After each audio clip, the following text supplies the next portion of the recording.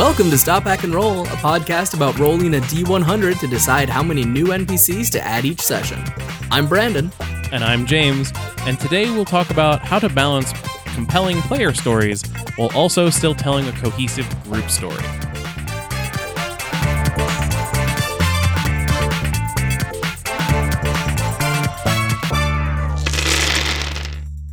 Okay, so I have a topic today that is maybe one part GM question, but then one part game design question, because I think that the answer to the GM or the answer to the game design question will quickly come out of the GM question. Great. And that is one of the games. We have been talking about a lot of Powered by the Apocalypse games recently, but I think we've been talking about a very specific type of Powered by the Apocalypse game recently, which is we've been talking a lot about. Masks fits this a little bit. Urban Shadows fits this a lot. And I think that Passion fits this a lot too, which is that in Urban Shadows, you, and I think in Passion, and to some extent in Masks, you as a player, like based off of your playbook, have a story that you're going to tell. That is like the plot that you are telling. Like as the Doomed in Masks, you have a story. You have a villain, you have a doom, and so absent if there were no other characters involved, you would have a story that you were going to tell. Right. And that story would involve you being hunted by this thing. If you are and if you are, and I think this is what getting back to the episode where we talked about Passion and the keys system, and so I'm assuming that this is true of other Powered by the Apocalypse games where you have keys, where the keys are almost themselves more like a mechanized story that you're going to follow because the playbook is pushing you towards that story, potentially. Yeah, my keys are exceptionally story-drivey.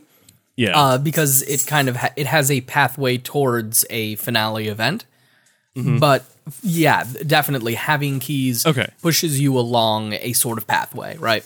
Yeah. And so I think what I'm getting at here is, so you have these rich playbooks that are driving each of the players towards a story. And so as the GM, you want to help each of those players tell their story. You want to have that doom come up in every session. Mm-hmm.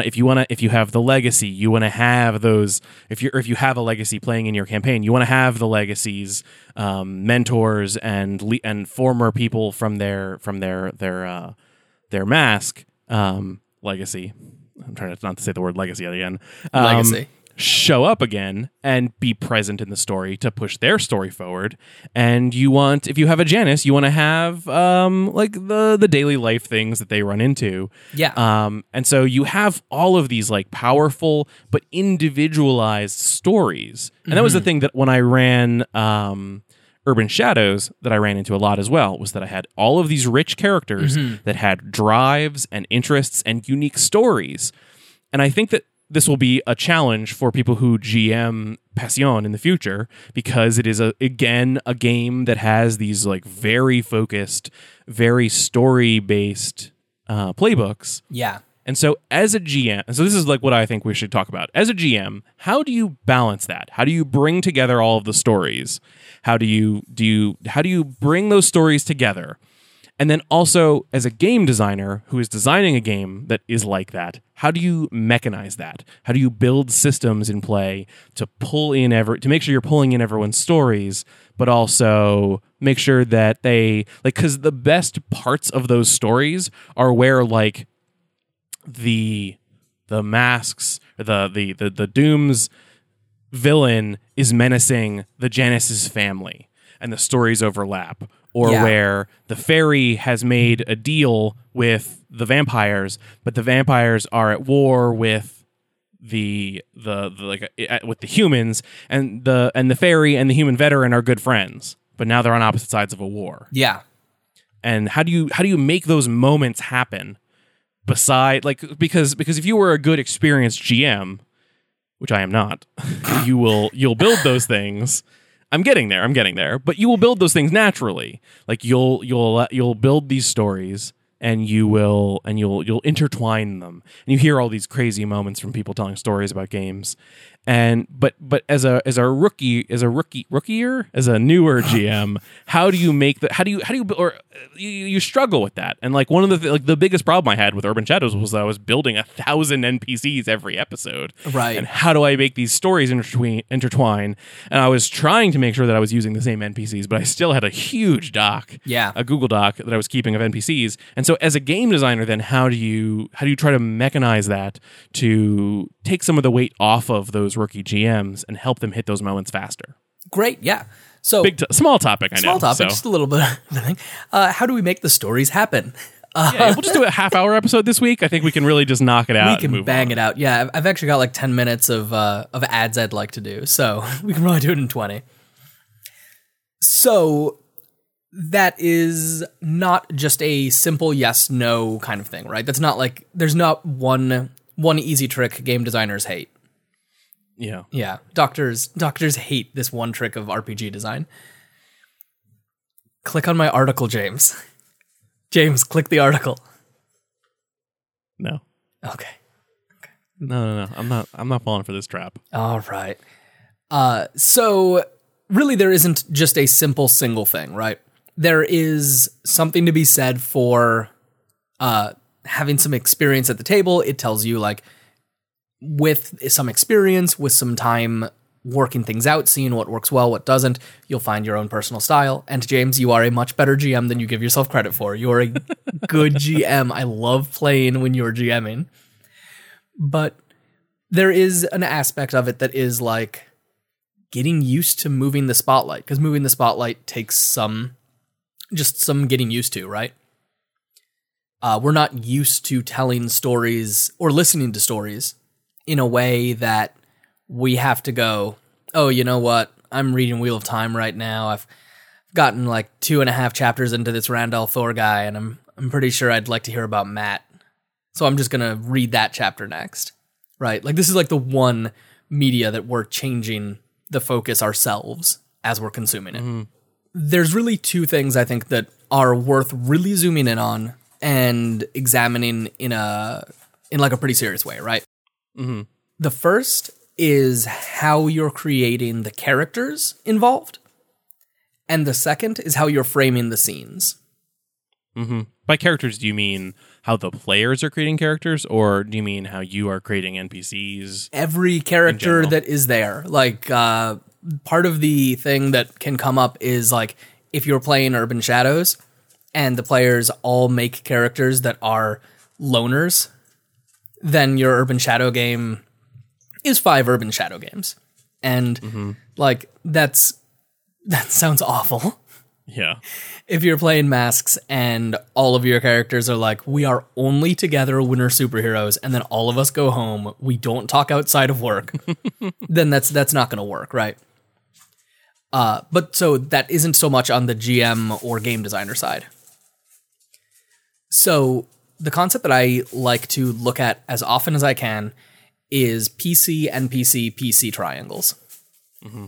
Which is something I think we may have mentioned in the past. It's a concept I think brought up in Apocalypse World, but it has certainly been in other things. It's definitely in Urban Shadows. It's definitely in Urban Shadows. It's definitely in Masks. I think it's even in Mask, yeah. Yeah. But basically the idea is when you create an NPC, ideally they don't just connect to one of the PCs. Yeah. Now there's going to be like some sorts of things that are wider connections or like more tenuous connections, I guess is maybe a better way to word that. Like if we introduce your character's dad in a teenage superhero game, like 4 out of 5 chance they don't interact with another character in the party in like a meaningful way, right? Unless we're like, oh, and he's also the basketball coach and I play basketball. Mm-hmm. However, even just doing something where your dad hates my character, like that's really meaningful. That has some good potential for drama in it. But just like anytime you're introducing a character, being able to think, okay, how can I connect this character, or how can I almost menace these two different characters? Because everything in Masks is aggressive. Even being kind and nice to people is being aggressive because you're probably shifting their labels. Well, it's like if you're GMing and your character is Peter Parker, you're like, okay, well, let's take his best friend and his best friend's dad, and let's mutate his best friend's dad into a supervillain. Yeah, exactly. And so then you've got a really right. So assuming that Peter and Norman Osborn are the two players, like, you know, they're the two teenagers, even if Norman isn't so much a superhero. He's a delinquent. He could become a beacon if he tried. They now have a really great PC NPC triangle. Yeah. Now you could also have like two characters that have the same relationship to an NPC, but that's potentially less fraught. I mean, it could be fraught if it's two people that have the same mentorship relationship to an NPC, and then you can get some competition brewing. But really what you should be thinking about is like, how can these three characters now be tied together? And then anytime one of those characters comes up, it will also affect another player. Yeah. Because you always want to have... And so why is... Okay, just as a quick aside. Why is that NPC? I mean, other than being a little bit closer, why is that preferable to something like saying, I have a character, like this character's dad is a superhero. Yeah. And so the main character, the player is a legacy. Their dad was the older person. Yeah. Still maybe bops around, but is like an older Batman or whatever. Okay. And then this player is a delinquent. They have an older mentor who no longer really mentors them because they're still a villain. So they have an NPC, and maybe this character's dad and that character's old mentor fight each other, and they're each other's primary like antagonists, like a square instead. Yeah, rather than why is the triangle better than a square? The triangle is better than the square because with the square, the GM ends up role playing with themselves. And like, yeah, it's gonna happen. Everyone role plays with themselves. That is a problem I do a lot. Yeah, it's so hard to avoid. I do it all the time. As a real quick aside, I went straight from my biggest problem in GMing being that I was not filling the world with characters, and so my games felt empty. And I like the oh my god, the biggest horror story I have was I was GMing Masks for my friends, and they left the high school and went somewhere, and I described the place they went as a playground that was empty. It had no kids. It was like the middle of the day. Like there should have been kids there, and I just like my brain froze, and my instinct was not to fill the world with people. And so I filled it with nothing. and I've gone straight from that to, oh my god, I've got too many characters. This scene is me as three people talking to each other while the player listens. Shark with robot legs is a solid character, and don't you dare apologize for a volume which created that wonderful monstrosity. Oh. No, and that's and with our Protean City games, I'm definitely doing a lot better. But with some of the Urban Shadows games that I was running, a lot of what my characters were doing was sneaking around, listening. Yeah, and so I ended up having, and so like in an Urban Shadows setting or a noir setting where you're doing that, my problem was always that I've got all of these characters and they're talking to each other, and the players are just listening, and I'm just monologuing. Yeah. So let's stick a quick pin in players sneaking around. Yeah, because that is going to be coming up again with scene framing. Okay. But I want to come back to that. But I just first want to hit, like, if you have situations where your PCs are sitting and listening, like, that's okay to happen sometimes. But the ideal thing to do is to keep those scenes really short and then remove one of the characters from talking in some way. So, like, I read a whole bunch of teenage Marvel comic characters, and like every time there's a big event, it'll be like, look, Tony Stark and Carol Danvers are going to get together and they're going to yell at each other, and Kamala Khan is going to stand there and be really upset looking, and then one of them is going to go, so screw you, and then they leave. Yeah, and Tony Stark is probably 9 out of 10 times going to be Tony Stark says screw you and leave. Yeah. And so as soon as you find yourself going like back and forth with yourself, just either throw a punch or leave. And it's okay. This is something people don't do in role-playing games, and it's something that they should do in role-playing games. People back down all the time in real life. Like, Yeah. I have spent a lot of time working with really aggressive, violent kiddos that like get into physical fights on a really, really regular basis. And those kiddos that really aren't controlling their own aggressive impulses and aren't able to control their own aggressive impulses in that moment, even they back down more often than they fight. Interesting. So like eventually people just hit a point that they're like, no, that's enough. I'm out. And when that happens, you've got the PCs there, and you've got an NPC that's probably still angry. Yeah.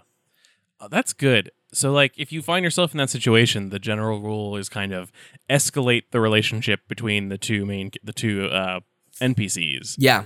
In a heated sort of way. Encourage the PCs to join in on that fight or conversation, and if they don't, have one of the NPCs either strike out or back off. Yeah, because, like, let's go through the two situations, right?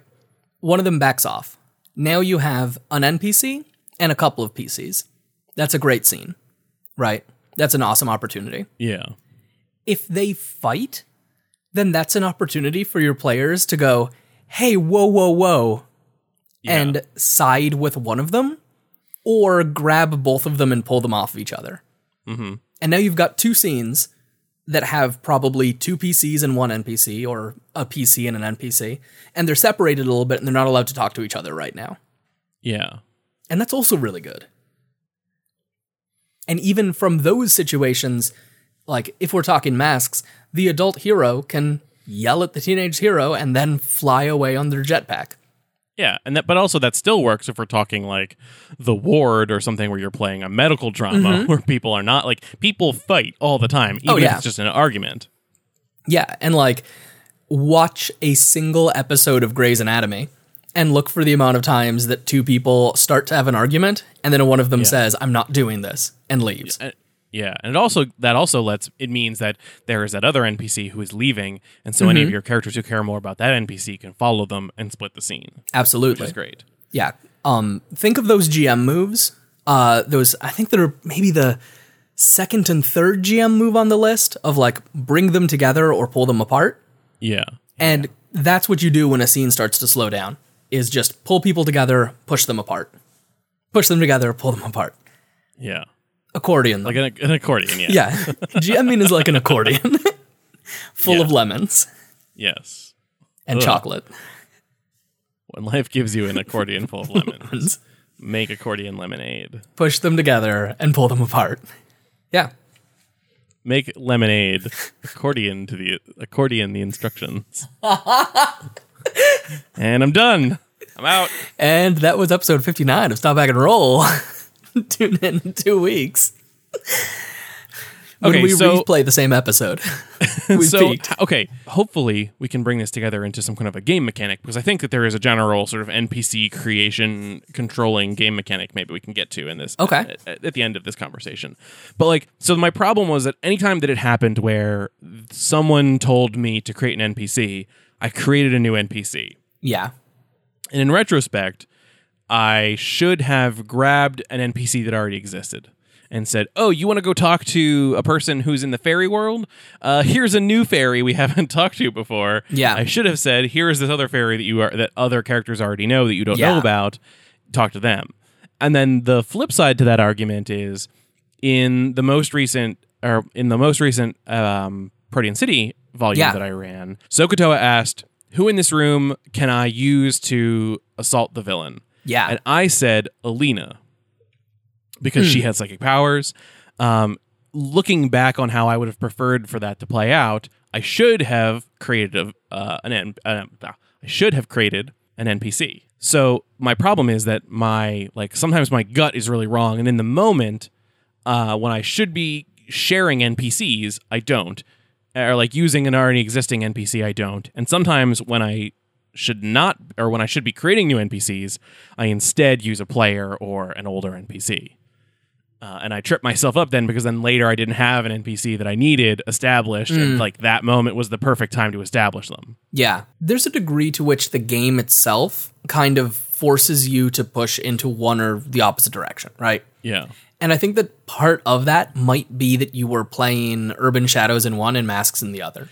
Certainly Urban Shadows pushes you towards creating new characters. Yeah. And Masks kind of pushes you the opposite way. Hey, let's have our table where we have 5 players, all of whom at the beginning of literally every single session have to create at least a couple of NPCs. Because they're creating a rumor, and those rumors are going to involve at least 2 NPCs.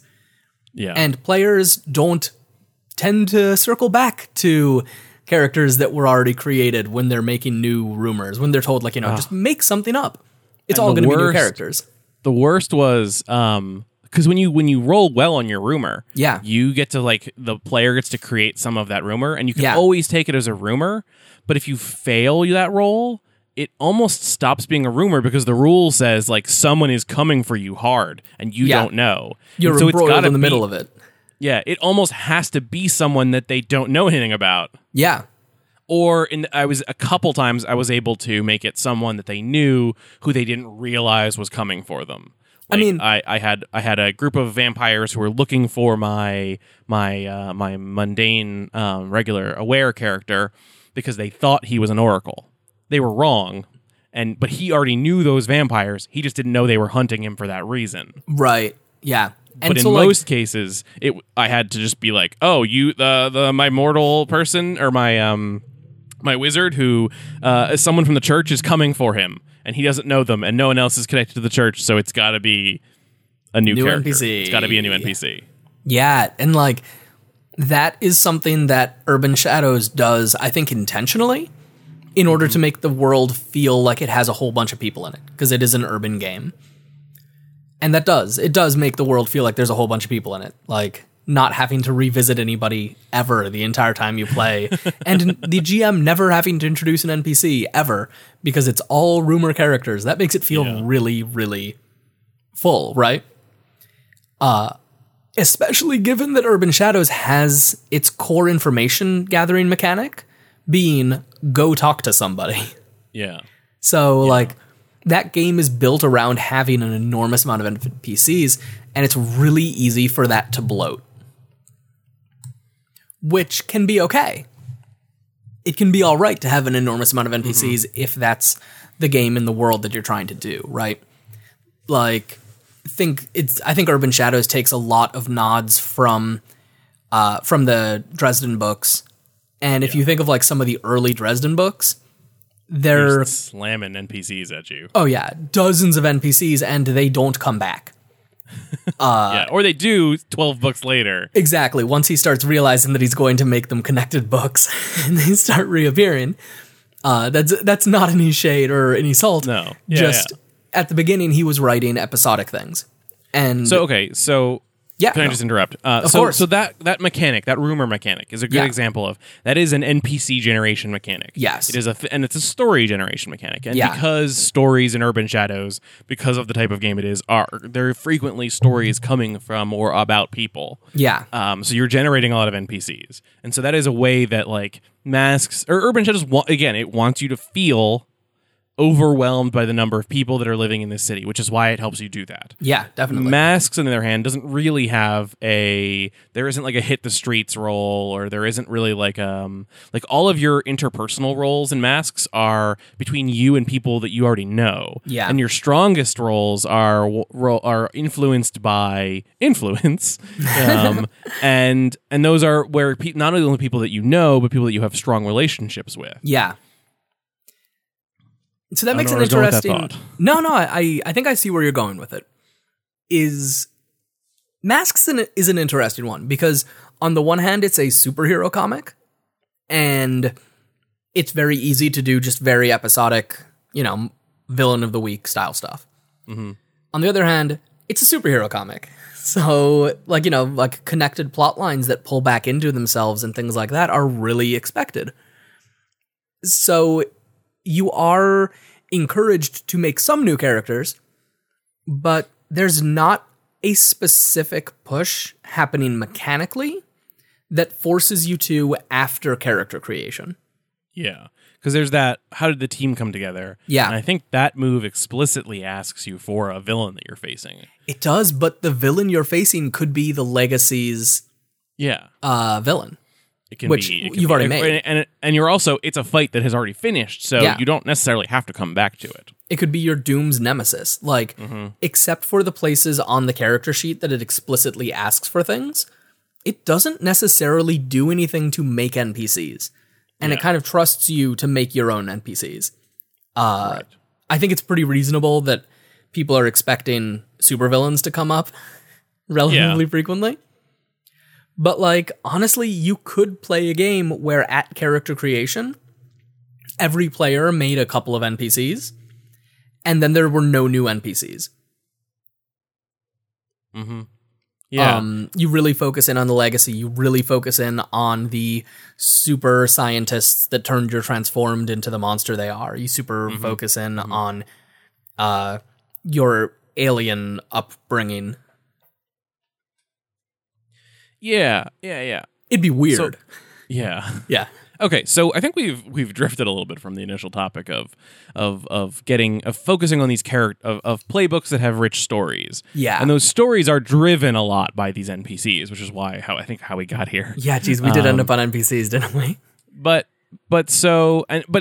think that is an interesting thing about Masks, where like the Legacy or the Protege, they are playbooks, or the Doomed a little bit. They are playbooks where their story that they are telling specifically relates to some NPCs. And so that's why those playbooks have NPC generation moves. Even the Innocent a little bit has a generate a PC off of my character kind of move. Yeah. And so that's why those have NPC generation. But a lot of the other playbooks don't. Yeah. And why it's sort of like, it's interesting in the way that Masks really minimizes NPC generation, except for those characters. And I wonder if that is an intentional kind of way to help drive those stories, because your other heroes, your other villains, your other antagonists that the players are going to run into are sort of these, like, there's no mechanic for creating them. You just, like, you need someone, so you grab a villain name. I think the book literally has, like, I have the villain deck, which is just like a deck of cards where you just go, this is today's villain, here's the one, and they're just like, you're shuffling through these villains, and it's not a big deal. They don't stick around too long, except for the villains that are and NPCs that are named by the playbooks. They last, they stick around, and it helps drive that story. Absolutely. And so I think that's really what you should be looking at, is seeing what are the NPCs that are required for the PC's story. Because frankly, the NPCs don't matter, right? I know the legacy matters. Haha, let's move. They matter in as much as the players care about them. Exactly. The minute that the player stops caring about the legacy doesn't matter anymore. Yeah. Which means the GM has tools, like their GM moves, to make the player care about the legacy. But like, as long as the players are invested and the players care, then it doesn't matter what is going on with the NPCs.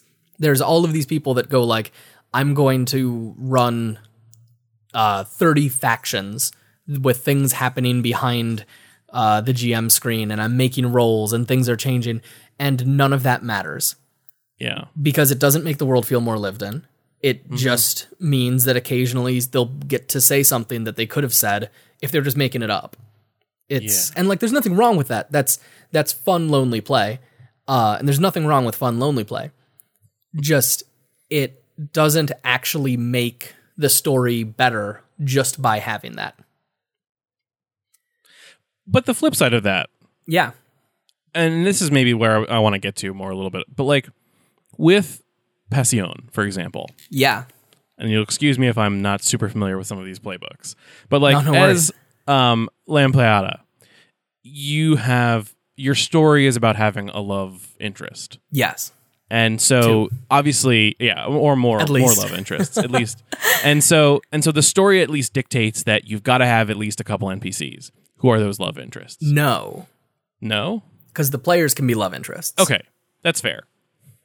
so even allowing for it to be players, there should be other characters in the game that are played or by a player character or by you as the GM. Yeah. Who are those love interests?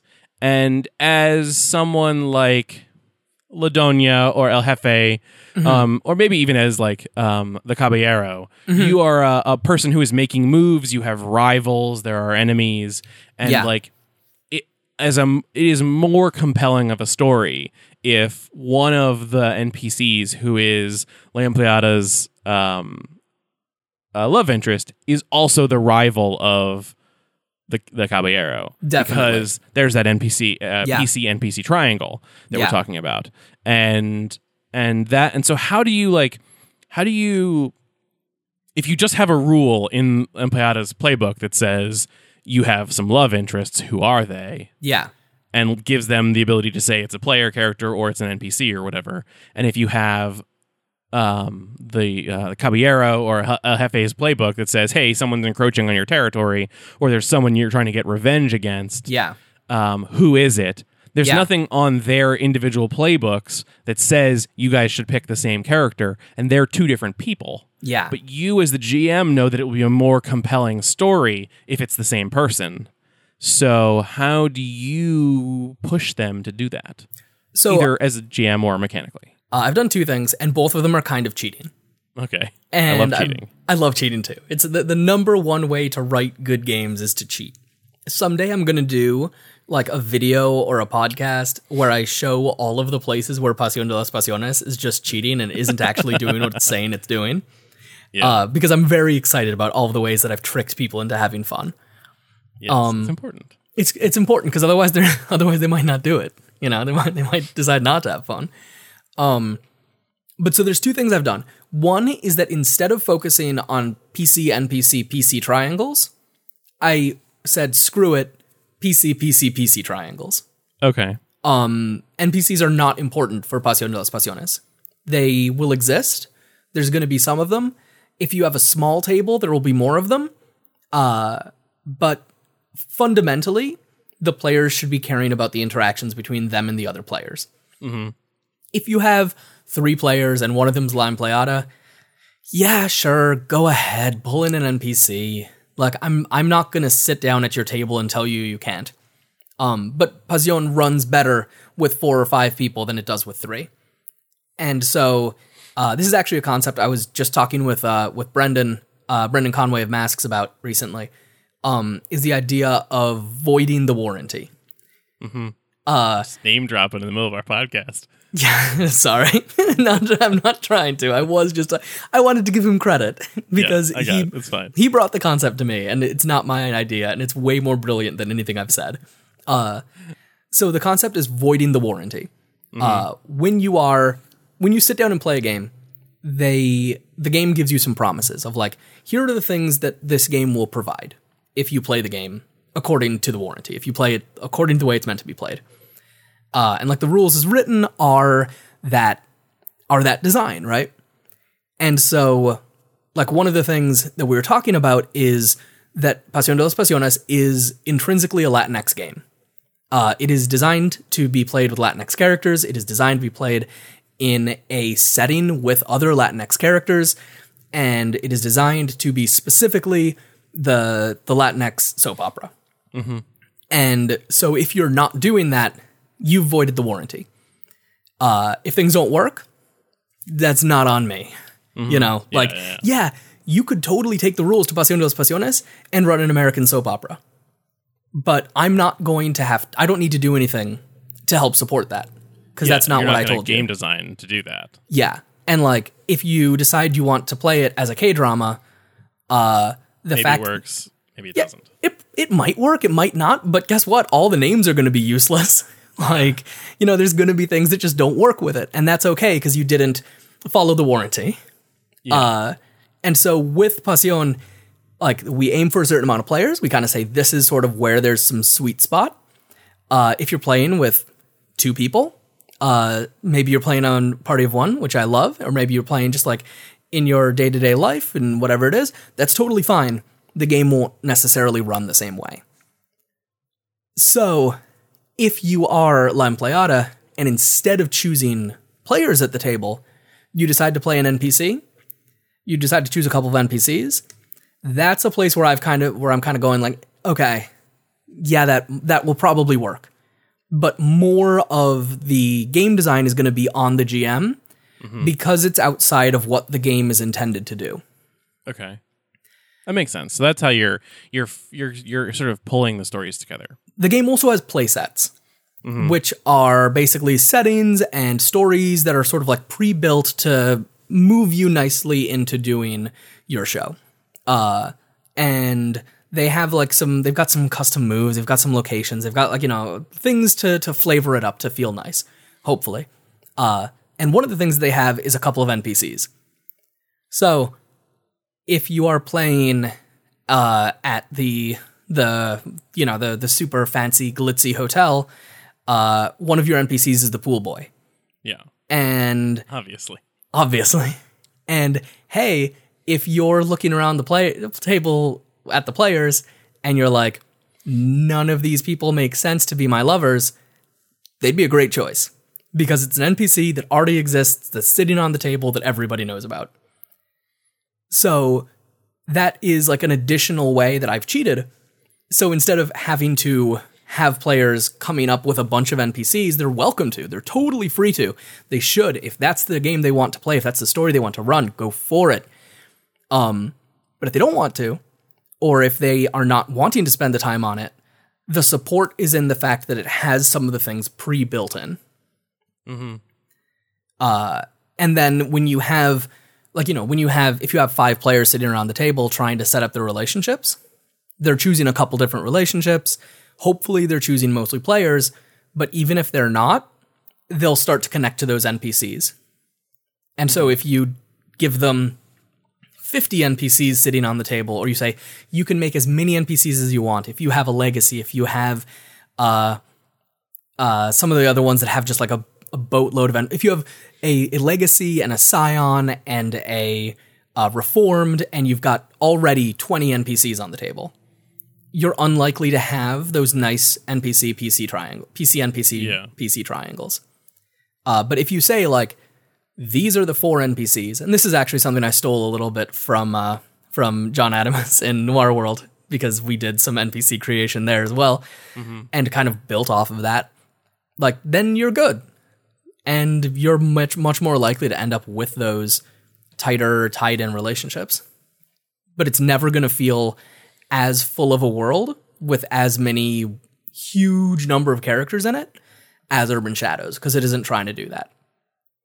But I think that getting back to my initial question from the very top of the episode of how do you tell if you have all of these rich stories that each of these playbooks want to play? Like La Empleada has a story about this love interest or love interests and that triangle. You want to always be telling that story or coming back to it frequently. And my concern was, if it's 2 NPCs, then that's like maybe they're involved in other things.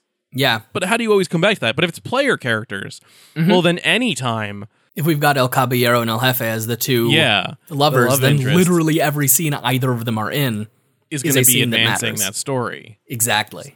So that's pretty good. It's cheating. It's cheating. It's the same thing that Apocalypse World does. The players should face each other. Yeah.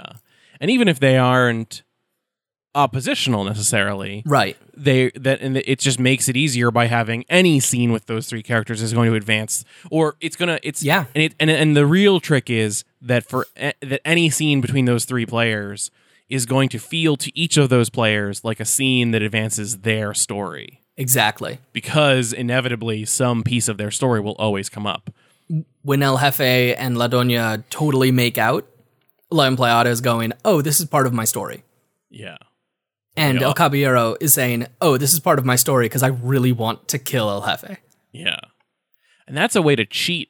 That's actually a really good way to. So that's a really good way to cheat spotlighting, because as a novice GM, you might not feel too comfortable about that, but that is a system that lets each of those players feel like they're in the spotlight, and they are. But the secret is they kind of all are. Yeah.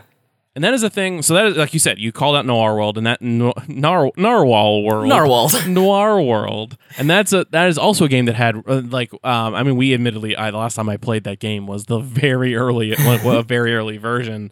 Or maybe it was a like, middle. I think it was like the version. 80th version or something so like it's that. Hard very for me to call early. it early, but it was like prior to the version that is being published. But it had crazy amounts of relationships. Yeah. That is the thing that I've always felt was a little bit weak in Masks, because you do have your influence that you give over people, but a lot of those influences are like they're passing. Like my character has one of my relationships was that I had told someone about my Doom. Well, guess what? As soon as we started playing, I told everyone else about my Doom because it came up. And so I answered the question. There was nothing really in the playbook other than that one line telling me to be secretive about it. And so, and then also because you're picking up influences left and right, that one influence or that one relationship doesn't quite mean as much because it's not so special. Yeah. Versus if you have if your relationships are like pick your two love interests, that feels pretty darn special, regardless of how many other relationships you have. One of the big kind of sources on how I set up the relationships for Passion was looking at Cartel by Mark Diaz-Truman, because the relationships in that are like wildly, wildly tight and lasting. Mm-hmm. They're not things that kind of disappear into the background. So like the cook, right? El Cocinero.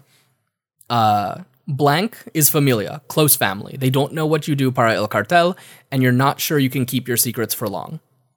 Like, even if they learn about the cartel work that you're doing, they're still your family. Yeah. Even if they never learn about the cartel work, they're still your family. So that always will have drama in it. Blank got you into this business to help you with your financial troubles, but didn't tell you the whole story. Now you're both stuck. That's amazing, because when things go poorly, you blame them. Mm-hmm. When things go well, you owe them. You and Blank have an understanding, you need each other for now, but both of you know the current situation won't last. That's just to make people more paranoid and angry at each other. Like, that's just like an invitation to say like, okay, so what is this understanding? What is this bad business we're both wrapped up in? Mm-hmm. And that bad business is going to stick around also. This might be an older version. I don't know if those have been changed or tightened up at this point. But they're good examples. But they're good examples, right?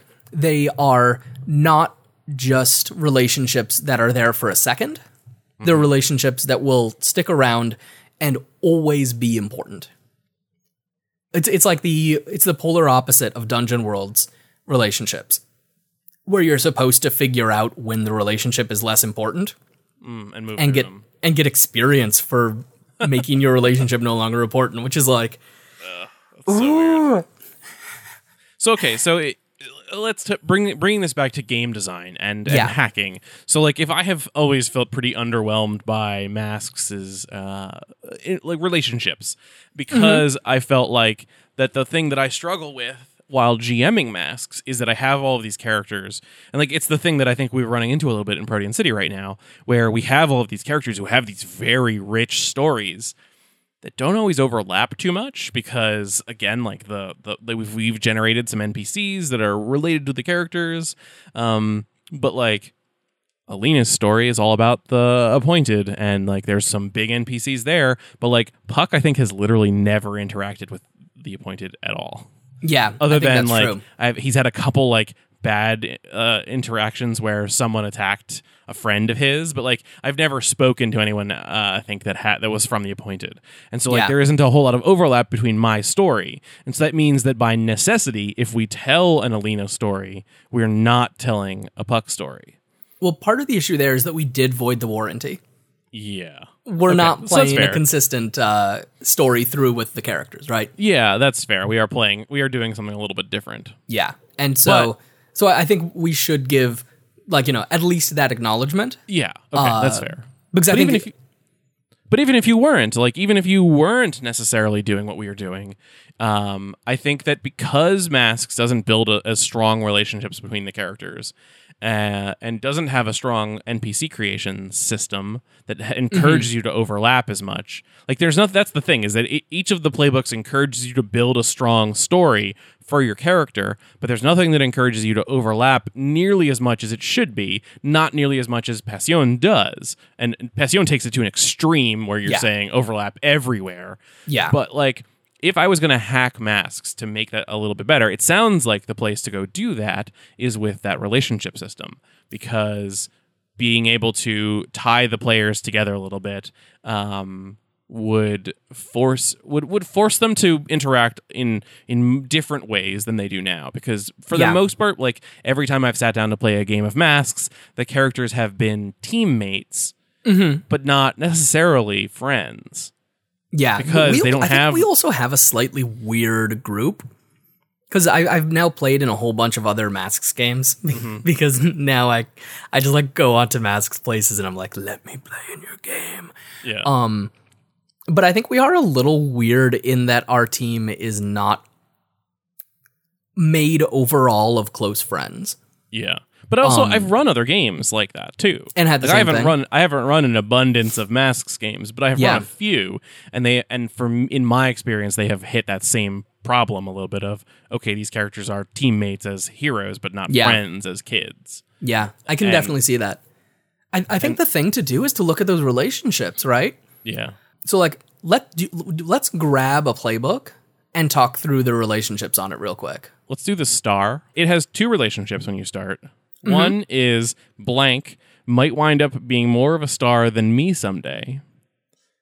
And blank would be a great sidekick. I try to keep them around. Yeah, so like I don't want to throw shade on Masks in any broad ways, because Masks is legitimately my favorite game. Like, I don't even need to say my favorite RPG or my favorite board game or my favorite tabletop. It is legitimately my favorite game. The relationships do not bind characters together, because I don't think they're supposed to. I think the team is supposed to bind characters together, and the relationships are supposed to give you some backstory. That said, there's no reason they couldn't tie people together with a little bit of tweaking, right? So let's just go through those. Blank might end up being more of a star than me someday. Kind of gives you a sign to be like maybe a little jealous of them. Maybe trying to attach yourself to them. Yeah. But that's a little, I mean, like it's might wind up someday. Really, it's very wishy-washy, but it's not actionable. It's not actionable. It's very long term. Yeah. And so maybe as the GM, you can look at that and say, okay, so I should be putting the other player into situations where they are being given popularity and stardom because of their actions, and then let that relationship go. That's like the most actionable thing you can do. But being real honest, like if you gave me the list of relationships that we created for Protean City, I could not match them. Yeah. Like I wouldn't be able to match them. I would have no idea. And compared to something like the Cooks, someone is my family and doesn't know about my career in the like doing this drugs thing, but they might find out. That's how it works. Yes. Yeah. That's an actionable thing. Like you've got to always be menacing that family member and like keeping them on the precipice of finding out. And that's like an evocative, actionable thing. Relationship is the word. I'm not saying that game gives you. Yeah. And so then the other one, blank, would be a great sidekick. I try to keep them around. This is a dungeon world relationship right there. Yeah. A relationship that you eventually grow out of. Yeah. Right? Like, when you choose the beacon and then the beacon proves themselves, wow, great, that relationship doesn't apply anymore. Or like, I mean, even if it's not something like that, but it's like, so you are supposed to choose other players. Yeah. I confirmed in the Masks core book that you are. Yeah, you are supposed to. So like, what is as a game designer, what is the thing that is doing? Like, is it supposed to be helping you keep the players together? Because like, is there a world in which the players are not keeping each other around? Like you are definitively part of a team already. Yeah. So like what does it do? And I think what it's supposed to do is have the characters have the players say each other's names and get a little camaraderie going. Yeah. And like have like some things to lean on in the first session. Mm-hmm. So like when my star is looking at your character who would be a great sidekick in session 1, and I look down at my sheet and it says you would be a great sidekick, then it tells me how to act towards you. Yeah. And so I think the fact that it is between when our team first came together and influence and underneath backstory is really key to it, right? Like this isn't about setting up the next 10 sessions. This is about session 1 and helping you to guide your roleplay in session 1. Yeah. Is that necessarily the best thing for every GM or for every table? I don't think so. And I think that there are ways that you could play with it that would change the feel of the game in interesting ways. So, like, I could see a relationship that, like, blank is beloved by your audience.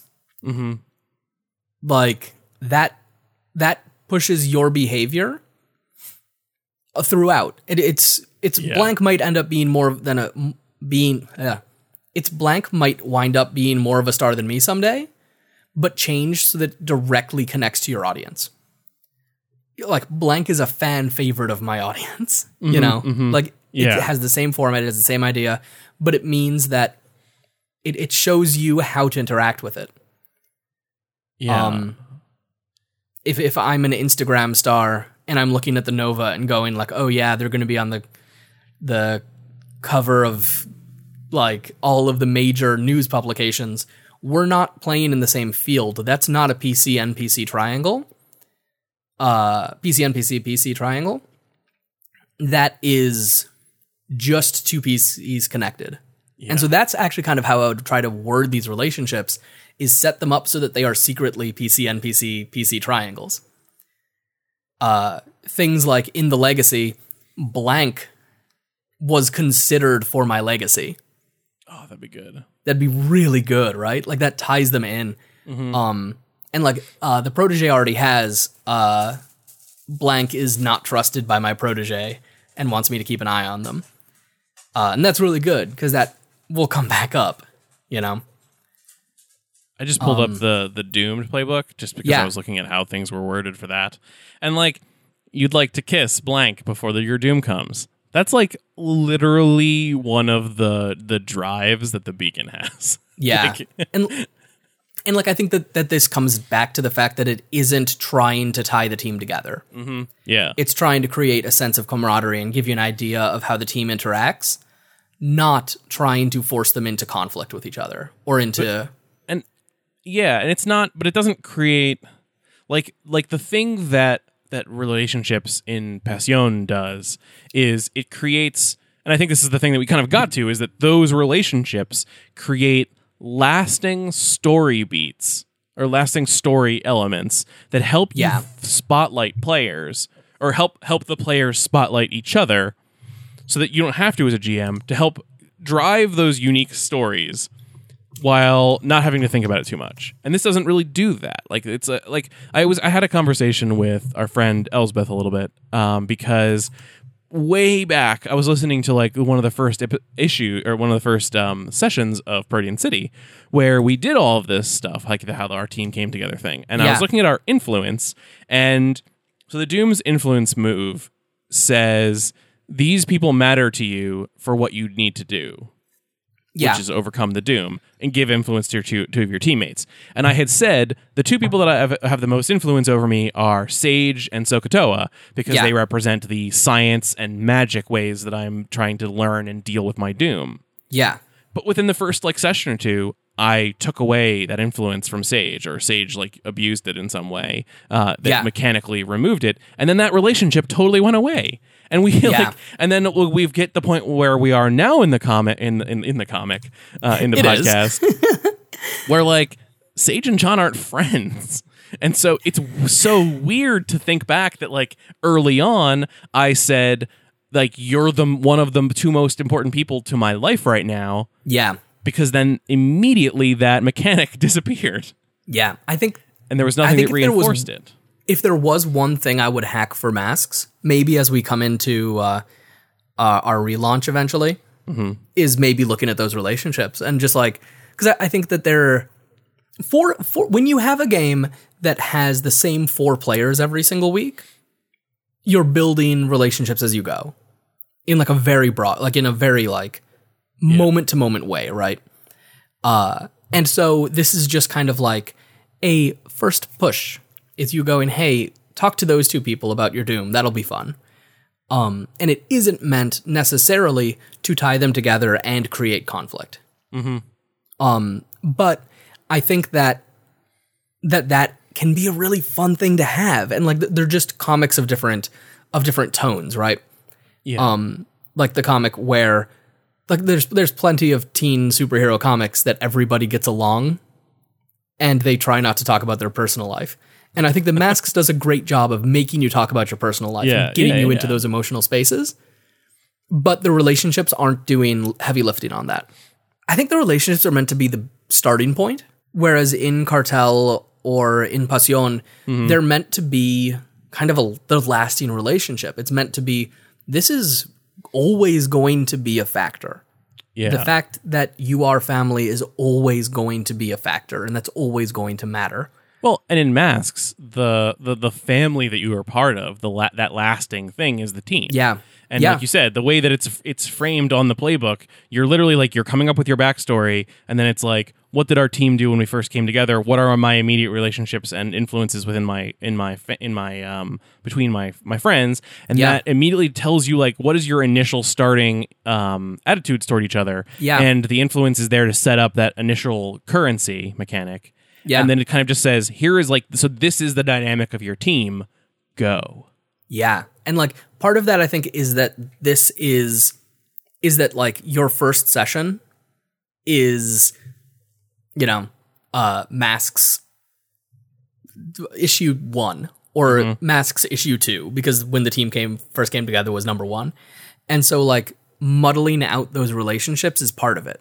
Yeah. It's interesting because that it almost makes me say, like, so earlier I had said that that Masks is a game that has those interesting stories driven by the playbook, but I almost want to say I want to back away from that and say that it's not like, I mean, it is a little bit, but that's just because some of the way that we play it on Protean City is the scattershot, like we've voided the warranty by playing it this way. Like the way that like based off of that, if all of those relationships and influence and stuff on all of the playbooks is all supposed to be setting up how your team relationship is, then the story you should be telling in Masks is the team story. Yeah. And that's where I almost feel like if I were going to hack Masks, I wouldn't hack the relationships or the influences. I might try to find some kind of a team mechanic. Like, again, I mean, this is the thing we talked about like 2 episodes ago.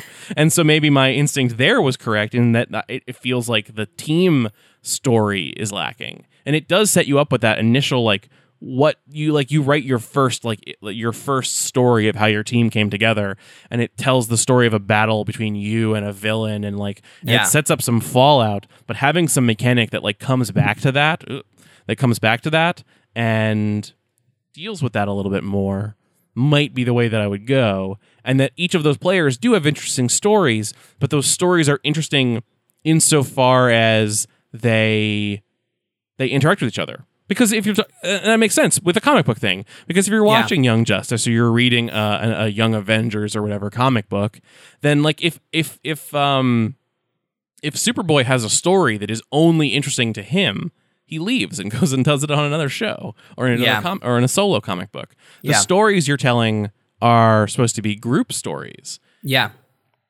and I think. So I think kind of what it maybe comes down to is that Masks is about the journey in a lot of ways. And it's, I think maybe because we're in the podcast and like we're so wrapped up in this podcast, we have to always be thinking about endings and we always have to be thinking about finales. And so because of that, it feels like, wait, there isn't support for a finale. You know, like, you retire from the life or become a paragon of the city, but there isn't a thing that says, hey, this is your final chapter. This is when it ends. And it almost does need a like, and I think that might almost be the form that my Masks hack takes of like, here's how your story began, here's the middle of your story, like here is the different chapters of your story, here's the ending to this comic book. And I think part of what you're getting, I think you get the middle, and I think you get the build up, because you get like the take an adult moves. Those are moving you right into the middle and late middle of your story, right?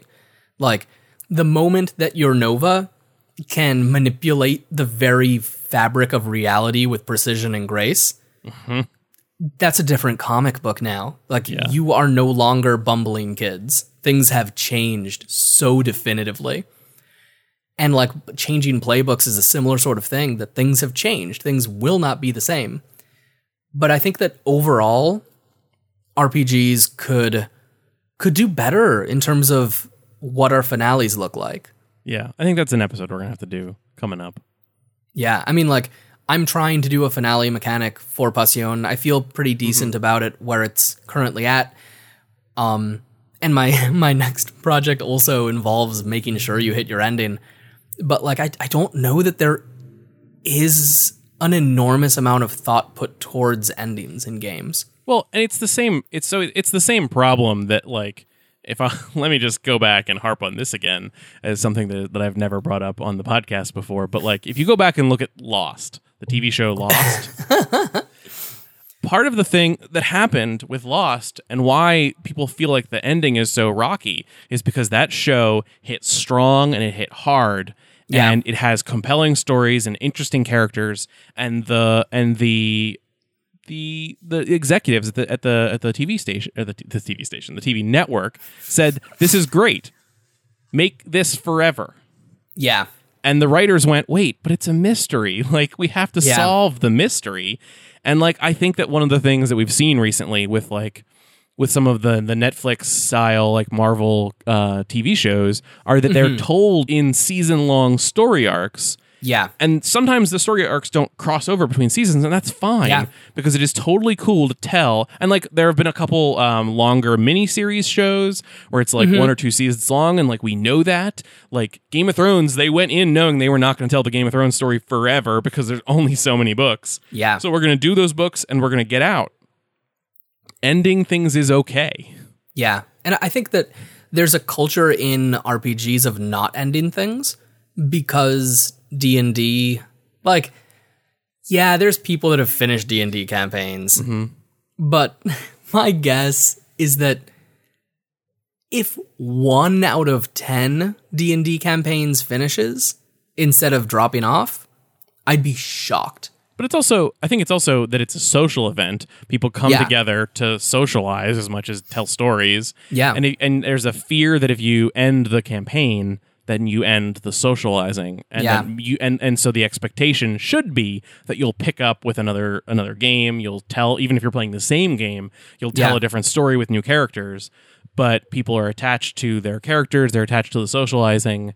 And so many people have so many problems keeping their gaming groups showing up regularly anyway. That, like, that's actually a very interesting thing that this group that I've been playing with, that I ran Urban Shadows for, is that we have always gone in with the understanding that these sessions were not going to last forever, and that we were going to, like, I was going to run for a little while, and then their other GM was going to come back, and we were going to play a different game, and that's fine. That's what we're trying to do. They're trying to play a bunch of different games. That's very interesting. There's also just that aspect of the difficulty of letting go of one of these characters, right? Yeah. Like, we recently, in our very secret, private section of our Discord, were talking with the cast about, like, hey, we should get together at some point and talk about what's next steps. Who is looking at their advancement and having crossed that line that lets you retire and is saying, I would like to retire, and who's looking at it and saying, I want to change playbooks. And there was a lot of, but can't I play this character forever?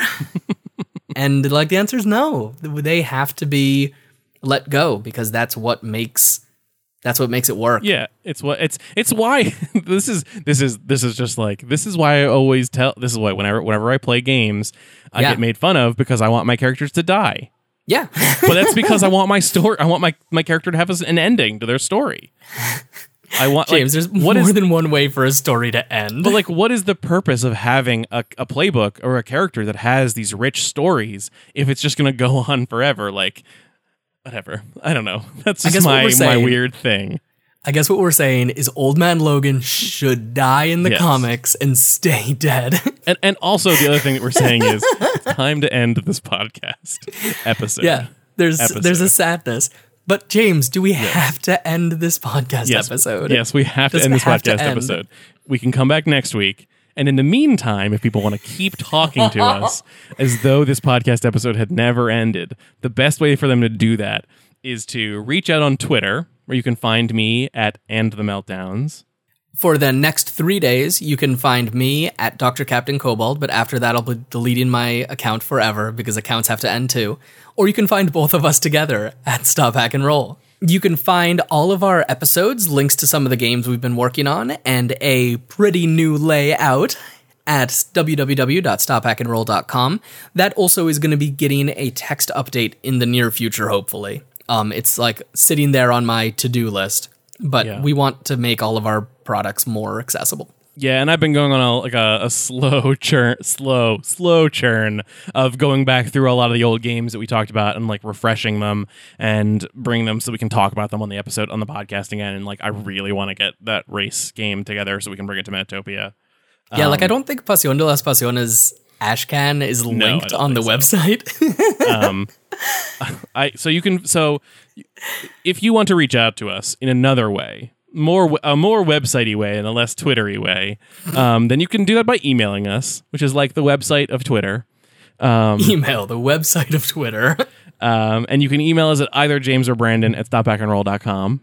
If you like the show, you can rate and review our podcast on iTunes, Stitcher, wherever you get it, because that helps us out by helping other people to find it. Makes us move up those charts. I've actually never looked at the charts. I have no idea how high we are on the charts. Don't look at. I assume top 5.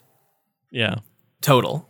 It's like Serial Season 1, The Lost Cast, West Wing Weekly, us. Does that sound right? Yeah, probably. We make this podcast with the support of our Patreon backers. And this month we would like to welcome some new backers, Troy Carter and Peter von Batavia, as well as thank some old favorites like Nick Punt, Panic Productions, Rob Harvey, Corin J. Leary, Richard Kritzlandry, Riverhouse Games, Clay, who is terminally nerdy, and Alice Tobin. Thank you guys so much. You help us make this thing. If you'd like to help support this show and future shows, check us out at patreon.com/stophackandroll. If you can't support us financially, that's completely fine. Come support our community by being a part of it. Join us on our Discord at tinyurl.com/shrdiscord or discord.stophackandroll.com. What's going on there right now is we recently got a little influx of people that are working on a paranormal romance game. Yeah. So if that interests you, go hop on. Yeah. We should do that every week. Like, what's the Discord been talking about? Yeah, we should do that. Cute. I think that's like a good idea. Let's do that. All right. Connects us with our community more. That's our promise to you. We'll do this thing because it's cute. Usually, usually what's been happening in the Discord recently is something that prompted whatever the episode is that we're recording. So, not this week. This week was an independently designed. Idea, yeah. So, as you were sitting down to look at the 1,000-line long list of NPCs that you generated over 2 sessions of playing Urban Shadows, and trying to decide which of them will be your next main bad guy, don't forget to stop, hack, and roll.